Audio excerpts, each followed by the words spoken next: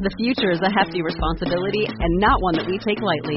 But then taking things lightly has never been what Hefty is about. That's why we've created the Hefty Renew program that turns hard-to-recycle plastics into valuable resources like park benches and building materials. To participate, simply fill up an orange Hefty Renew bag with accepted items, tie it up, and drop it in with your regular recycling. That's it. It's that easy. It's time to rethink recycling with Renew. Particular valued resources may vary by geography. More info available at heftyrenew.com. Welcome to the Measure Success podcast, where we feature top leaders on how they measure success in their business and life. Now, let's learn from their experiences.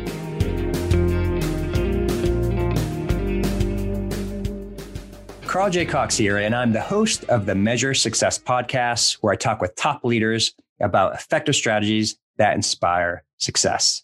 This episode is brought to you by 40 Strategy. At 40 Strategy, what we do is we provide strategic planning consulting to help organizations realize and achieve their dreams.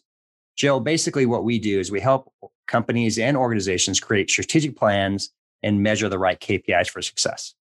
A recent study showed that only 10% of organizations actually complete 2/3 of their strategic objectives. Don't you think that's pretty crazy? I do, indeed. And so at 40 Strategy, your success is our passion. That's why organizations call on us to help.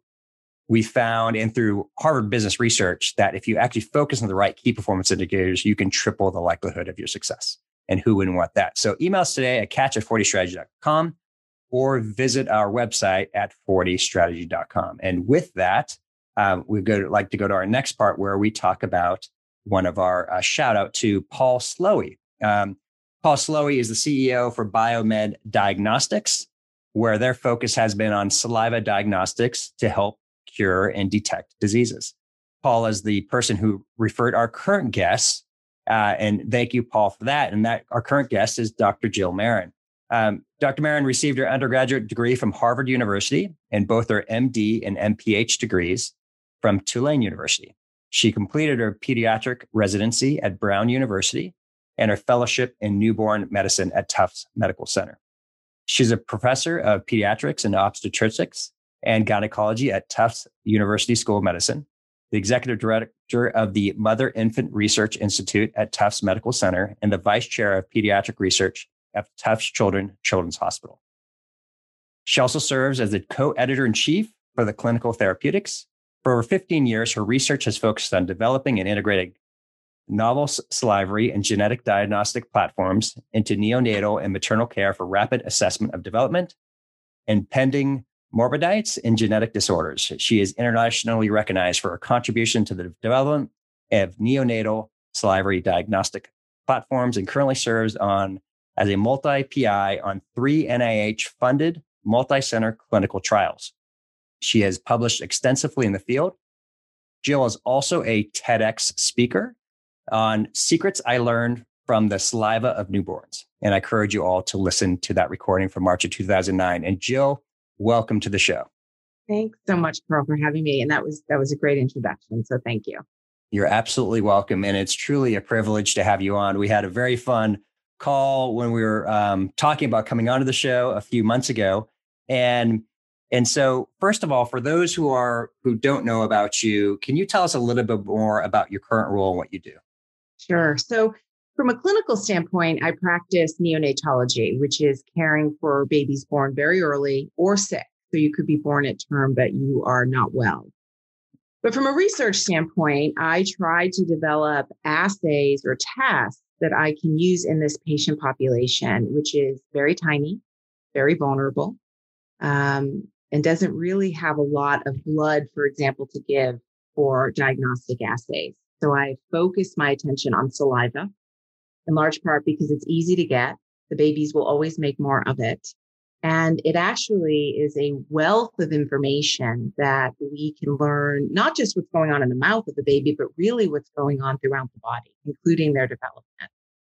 So really the focus of my career going on almost 20 plus years now has been, how do we utilize that biofluid, bring it into the NICU, the neonatal intensive care unit, and impact and improve care? So I find this such a fascinating topic because so historically prior to this, and I guess currently today, probably in most situations, how are doctors in neonatal care getting these diagnostics traditionally? For the most part, everything is done in blood by and large.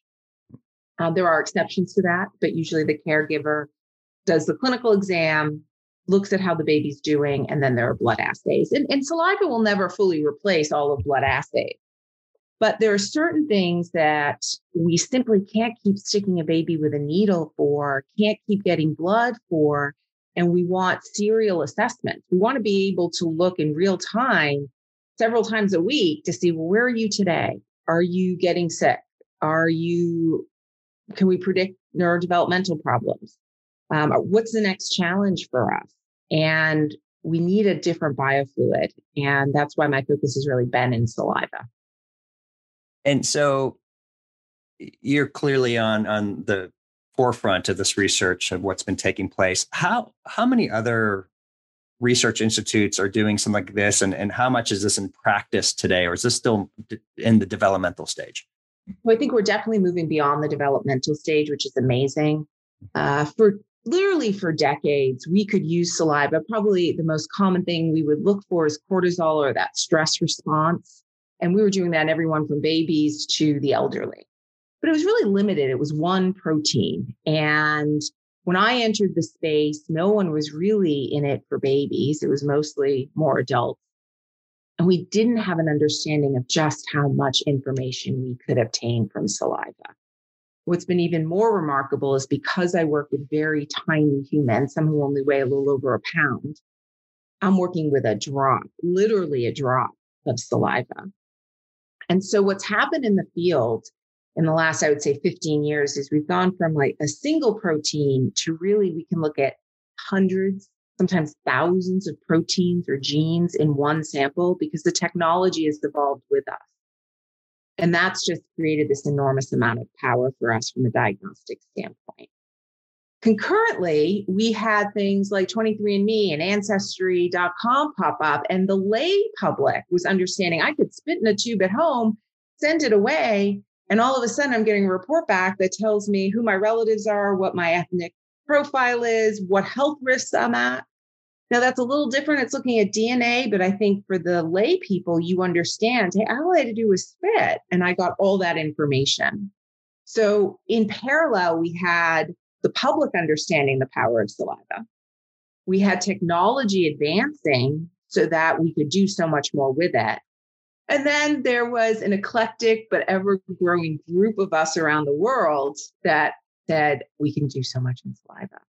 And we get together regularly across literally the world. Right now it's still in Zoom, but from India to Europe to Australia to the United States, we meet and share ideas, platforms, troubleshoot, and are working very hard to bring this to the doctor's office and into the hospital. So from your research and what you see on a practical basis, how much faster is the diagnostics of being able to use saliva, right? Versus, how much quicker can things be picked up by using saliva versus traditional methods that may come up? Yeah, I think it's not, especially in my population, it's not so much the time turnaround, but it's the frequency with which I can assess. Again, getting back to the point of, I can't stick a baby every day to see where we are neurodevelopmentally today, but I sure can get saliva. That's not a problem. And, infection is one area we work on. And I really can't keep sticking a baby 4 times a day to see, are you mounting a response to an infection? But I could get 4 drops of saliva. I could get 10 drops of saliva and I would never, ever hurt them. And there's where the power is, more so than the turnover. Wow.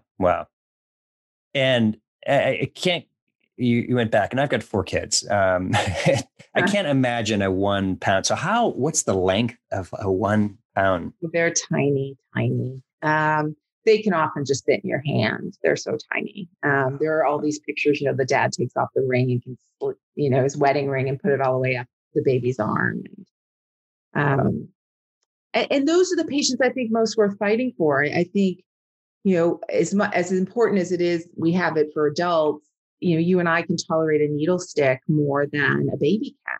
So when I talk and I work and I write grants and papers about this, what drives me all the time is these babies really need this platform. And it's not just we don't want to stick them with needles. We know from studies that the more pain you inflict, even something as simple as you think a needle stick, it actually has a detrimental effect on their outcomes. There are amazing studies, even just to check their glucose levels, we often stick their heels. And when children have come back to us, they are so sensitive on their heels still years later that we know that there are costs to that. There are costs to doing it that way, even though it's what we have to do to take care of them. So to find a way around that and not have to inflict that trauma on them is something that drives me every day, really. Wow. So I have two questions. One is kind of on a personal side, and then one is on the research side. So you had this TEDx opportunity. Tell me, what happened to you on a business development understanding when you went on that and you presented and you talked about this information? What type of feedback? Did it open a whole bunch of new doors that people weren't aware and provided information? I'm kind of curious what happened to you on a personal side and from the research side when that took place. Yeah, so I think from a personal side, anyone who can do a TEDx talk, I highly encourage it. It really is about personal growth. And what TEDx really allowed me to do personally was to share my story, but a lot of introspection, a lot of looking in myself to really make sure the messaging was clear. And I was fortunate to work with an amazing woman, Gail O'Brien, who was sort of my life coach during the process, who continued to push me and I still communicate with today. And so what TEDx always wants you to do is to tell that story, but in such a meaningful and compelling way. And to get there, to get your words there is a really important growth opportunity. From a professional standpoint, I wish more people will see it. And I keep hoping that more people will see it. Everyone wants their TEDx to go viral. I didn't go viral yet. You can always go viral. Right. I just haven't done that yet. So I encourage everyone to listen and watch. But it allowed me to have that platform. And I think, and it's still online and anyone can watch. And it just was both an amazing opportunity for my own personal growth to tell the story. And I'm hopeful still that people will watch it and really get excited about what you can do in saliva. And I appreciate you sharing that personal side. And it's interesting. I do someday have a plan. I would love to, I don't think I've ever publicly said I'd love the opportunity myself to be able to do a TEDx. But what I think you said was pretty profound is how you had to really look within and really try to find a way to get the message across clearly. But you probably there's probably a lot of confidence that you had to deal with of like, oh my gosh, this is big. And I want to do the best job I can in 18 minutes or less, right? Right. To convey this message. Yeah. There's a lot of challenges. There's a lot of layers of challenge. And then ultimately, it's all memorized. You write every word, it's all memorized. And you go on, hit a stage with 1,000+ people on there and off you go. And it's a great, great opportunity for growth. So that was in 2019, I believe, is when that was recorded. What new findings since that period of time that have been uncovered that you didn't even know then, or new research, or give the audience some insights on the changes that have taken place? In the talk, I mentioned we were aiming to develop a salivary diagnostic panel for infection, better way to determine if a baby was infection. And I was hanging by a thread there. I was waiting for NIH and the National Institutes of Health to decide whether they were going to come in and fund it. And about 6 weeks later, they did. They decided we're going to go with this. And since that time, we were able to launch a study across the country, and we've been collecting saliva. Our goal is 4,000 babies. We collect it every day across the country. And we're analyzing that. And even in our prelim analysis, and just to give you an idea, what we're doing is if we think a baby's infected, we think a lot of babies could be infected because they can't talk to us. They can't say, I don't feel well today. So they do funny things like they may forget to breathe. Maybe they look a little pale, and we get worried. Because if we miss sepsis or an infection, they could die, and they could die quickly. But what's happened here in our field is we actually overtreat. We give too many antibiotics. Most of these babies aren't infected. And again, this gets back to the point, well, how am I going to know? I can't stick them every day to see every, few hours to see if they're mounting a response to an infection. So we came in and said, let's get a drop of saliva. Let's do it serially. And we'll look at those inflammatory markers, because if they're infected, they'll fight. They're going to fight. Even if you're born at a pound, you still will fight that infection. And what we're seeing early on is what we can do in one drop of saliva is measure 6 to 8 of these inflammatory biomarkers. We can quantify it down to the molecule. And we're seeing really important patterns. Sometimes a baby's born early because the mother's infected. And what we see with that baby comes out inflamed, but the baby actually isn't infected. So their markers go down in those first few hours. Conversely, if a baby is infected, they may start somewhat low, but then they skyrocket. And to be able to see that and to use that clinically could be so, so powerful for us. And to do it in a drop of saliva. And for that turnaround, that assay is a 45-minute turnaround to get all of that information. Wow.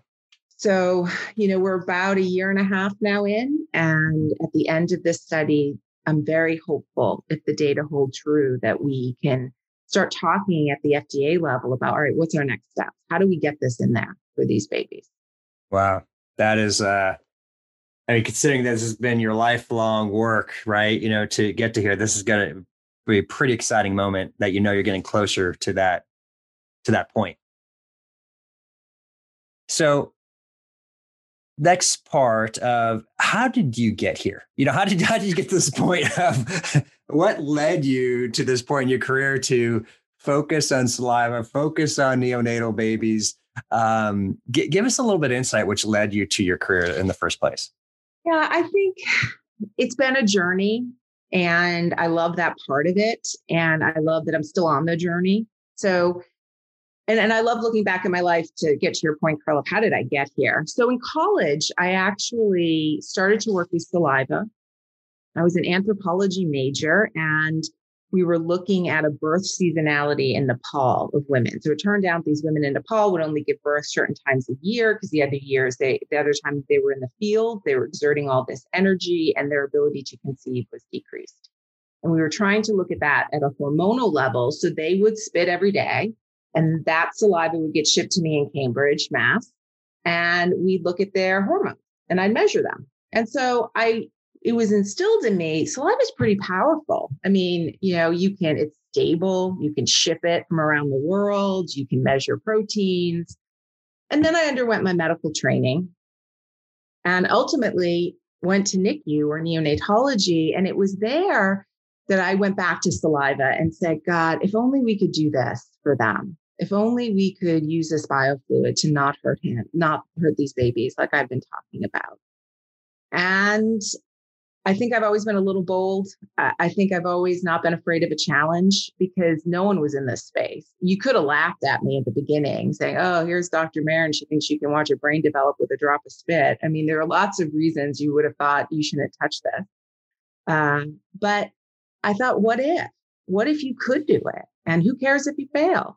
And it turns out we're right. You can do a lot. You sure can. It's not always perfect. There are studies that don't always work, but we continue to advance the field. And I say we collectively, of all the saliva investigators out there. And I think it's in our future. I think medicine in the future will use this biofluid in some capacity to make diagnoses and assess. Yeah, that's super exciting. I appreciate you sharing that story of and that's a lot of research time. I mean, you spent a lot of time in the lab and going through this. That's absolutely amazing that you've gone through that. So we're gonna flip this a little bit to a fun part of this, because you and I have some commonalities. And so for those who are watching on YouTube or some type of video part, I'm gonna change here for a moment. So just bear with me. So Joe, we can say this little saying, right? Lin Lin, the city of sin. You never come out the same way you came in. So Jill and I are both from the same hometown of Lynn, which, if you don't know where Lynn is, it's the North Shore of Boston. And back then, so I got my Red Sox jacket on right now, which I typically wear a sport coat if we're doing this, but this feels really good. I just want to let you know. And at the moment while we're recording this, granted, this is May of 2021, so it's not going to be reviewed until July, but we're currently in first place. So go Sox. Go Sox. And one of the things that people don't understand, I don't think nationally, is that I want to be careful of the statement here. In many sports, males tend to be the focus of it, but in Boston, it is everyone. Yes. I mean, so I sent you an email beforehand just to make sure you were a Sox fan, and you were like 100%. I mean, that's fair to say, right? Like everybody, if you're going to live in Boston long, especially in Lynn, we are Sox fans. You don't know anything different. Even though I moved a long time ago to Northwest Oregon, where I live today, I still love the Sox. And with that, and so behind me, Jill, is this 2004 championship. So even though the Patriots, as we're also both fans of, won a Super Bowl, matter of fact, they had basically won 3 by the time the Sox had won their 2004. But it was 85 years or 86 years, right? The gap between. And so my yaya, which is grandmother in Greek, she was born in 1919, the year after the Curse of the Bambino started, after Babe Ruth was traded to the Yankees. I can't believe I said that name. Apologize for that. And so she had lived her whole life watching every game that she could when it became available on TV. She'd smoke her 2 packs of cigarettes in each game, and she loved the Sox. And she's Greek, was raised in Greece. And after the World Series, I called her up and I said, yeah, how was the game? And she said, oh, cow, not Carl, oh, cow. And she said, I was so happy. And she said, I'm so happy I now can die. Yeah. Well, it's funny. We do have a lot in common. And when you're talking about this story, my grandfather was born in 1919. For the audience, Paul and I are the same age. He unfortunately never lived to see the Red Sox. And I remember him all growing up as a kid. He used to say, I just want to see him win before I die. I just want, and that's the kind of love that this town had, despite the heartache. And there was heartache in this town for 86 years.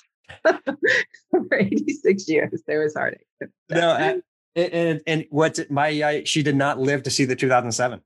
Yeah, she literally, it was in the last 2 years, and it was her freedom. It was she could now pass, and so yeah, that is so interesting that you had that. And I don't know if you remember as much, but there was this almost disbelief after that first one, like, because once again, those who are familiar with Sox fans, we were still skeptical and didn't believe. And even though we're happy, we're like, this can't happen again. But then, like, it happened in 2007, we like seem to finally relax. And again, exactly. And again. So we've been a little spoiled. We're hoping for this year as well.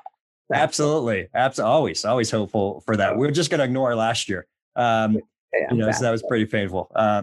So, all right. So let me, other personal side. Obviously, we have our commonalities being from the same city. So when people are in the forefront, and most guests we bring on have just done extraordinary things, you're no different, and actually have done incredible things that are beyond.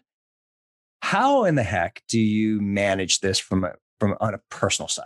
How are you keeping yourself in check and on balance so you can maintain that energy and that confidence on a regular basis? So tell me a little bit, just give us some insight on what you do to help get there. Yeah, you definitely need your escape. That's for sure. And you have to be good about the escape. Otherwise you'll go nuts, I think. There's some people that can do it around the clock. We talked a little bit about exercise. I'm actually a huge Pelotoner. I have both the bike and the tread. I have the tread in my house. And especially during the pandemic, that was an absolute lifesaver. I love taking my walks. I love to decorate. That's a little creative outlet. I think you have all these like creative things that you like to do. I grew up playing piano and I need to play it some more. I need to get back into that because I think nothing really relaxes you more than that. When you just play for yourself, not anyone else, but just to have that for you. And when I can, I actually have to do a lot of reading every day. So sometimes I don't want to read anymore, but I do love a good book for sure. For sure. You also mentioned you I don't know if you still are running. You said you do several 5 or 10Ks on a regular basis. Yeah, in the summer, I always try to do at least 2 to 3 5Ks. And I keep going. This is my strategy, Carl. I've never won a race in my life, but I think if I keep going, God willing, and I'm healthy, when I'm 80, it's going to be my time. It's going to be my time. I'm going to win it then. Okay. So that's my goal. Every year, I just want to be like, all right. So, 50's right around the corner. I'm like, I'm going to keep going. And you'd be amazed, right? If you go to your age group, you keep that strategy up, you're getting into the top 10. You just keep going, right? So you just got to show up. That's my motto. Just show up. Don't get obsessed about the time because the age is going to correct it for you. That is awesome. And clearly you're an achiever if you just mentioned that you are still focused each year. I mentioned you, my when I turn 50 in a few years from now, my goal is to run the Boston Marathon. Yeah. I'm trying to run my first marathon this year. And I've failed multiple occasions to even run 10 miles, but I finally just did a couple of weeks ago. And let me clarify, actually this week. And it was like, oh my gosh, I could do this. But what was funny about it was it's amazing when you actually follow somebody with experience. I'm doing the Hal Higdon marathon book where he's run 111 marathons and he ran 7 marathons when he was the age of 70. And so it's like, it's funny. It's like, oh, it's amazing. It's working when you actually listen to somebody who knows what they're doing. It was, anyways, it's been interesting to get that. I appreciate you sharing that once again, the consistency of people who guests have been on our show where they have found a way to get an outlet to help create the energy. Now, you also mentioned you are a book reader. And of course, I love to ask people about their favorite books. Give us some insight of the type of books you like to read and some favorites maybe that you have. Yeah, I feel so bad. I'm looking at all those nice books behind you. I honestly sometimes feel I'm the odd one out. I don't read a lot of nonfiction. I don't read a lot of self-help. How do we get there? And that's not to say I don't need it. I just love fiction and I love the escape and I love the creativity of it. And so I would say 95% of all books I ever read are fiction to escape. And I do think the reading makes me a better writer. So I said I read a lot, but I have to write a lot. I'm writing a lot of scientific manuscripts and grants. And so how one captures that audience, because even though it's a grant, you certainly have to capture your reviewer. I think fiction gets me there. So I read my fiction. Now you had given is there some specific books you'd like to suggest of? I've written them down, but was any different ones that you said? You want to share some of those? Yeah, I mean, if you want, and I love all types. Sometimes I like my murder mystery. Sometimes I like my, drama. One of the funniest books I've read recently, and if people want a good laugh, it's Eleanor Oliphant is Completely Fine, and that's written by Gail Honeyman, and adored it. Just laughed out loud. I think I was in airport and couldn't stop laughing. All the Light We Cannot See, that won the Pulitzer. So many probably already know that. That's by Anthony Doerr. One of the great things about his book that I enjoy too is the parallel stories. So when an author can do that so well and tell parallel stories to tie in, it's really just extremely creative. And I enjoy that. When the Crawdads Sing, I think that's just going to be made into a movie. So I sort of feel like I'm picking all the popular ones people will know about, but another fabulous book. And This Is the Medicine in Me. Dr. Mukherjee has actually written 2 amazing books. If you haven't read The Emperor of All Maladies, which is the history of cancer. Now, the thing about that book is you look at it and it's this thick and you're, I'm never reading that. He does such an amazing job of taking you through just the powerful grip that disease has had on humans for millennia, really. I mean, just thousands of years, and why it still grips us today, and why, although we've made great progress, it's still one of the top killers. And it's fascinating. And I think PBS actually did a several part documentary series on that if you don't feel like reading it. And then he went on to do the history of the gene. And I love the gene. And that would be GENE, as in your DNA. And again, he just really has a gift of taking what could be dry in medicine and just make it so engaging. And that's what I love. And that's what I have to turn around and do. So I think I gravitate towards those types of books. I appreciate you sharing that because, I love it how you do read things that are different than the books that are behind me, right? You're reading these things with stories. It's interesting. Actually, one of my favorite books is actually Shoe Dog by Phil Knight. And part of it is just his story, even though it's true, it's based, but I love the story parts, right? Because that resonates more and it's more interesting. But I think the books you recommended, my wife is going to actually like those ones better because she likes more of the fiction type books. So I appreciate those suggestions. That's going to be fantastic. This has been truly an honor to have you on and a lot of fun because we both have this background. And I appreciate you mentioning about the book about cancer. My sister is a small cell lung carcinoma survivor. And so I'm going to suggest that book to her to continue to give her confidence that she's actually going to be, she was in a podcast, her name's Lisa Hardwick, also from Lynn. So we're going to have two Lynn guests, which is like, whoa, it's kind of weird. That's right. That's going to be asked next. Who is the next Lynn, somebody from Lynn to include in the podcast. But just for everyone else, this has been, thank you so much, Jill. For this. We've been talking with Dr. Jill Marin from Tufts Medical Center. Where can people learn more about you? Sure. So Dr. Jill Marin, Tufts Medical Center, or more importantly, the Mother Infant Research Institute at Tufts Medical Center. You can learn all about the exciting work we're doing at the Institute, my own lab, and see more of the science, which is what it's really all about. Thank you. So Jill, thank you so much. And thank you to everyone else for listening to the Measure Success podcast, wishing you the very best at measuring your success. Thank you, Jill. Thank you. Thanks for listening to the Measure Success podcast. We'll see you again next time to learn from the best. Remember to subscribe now to get future episodes.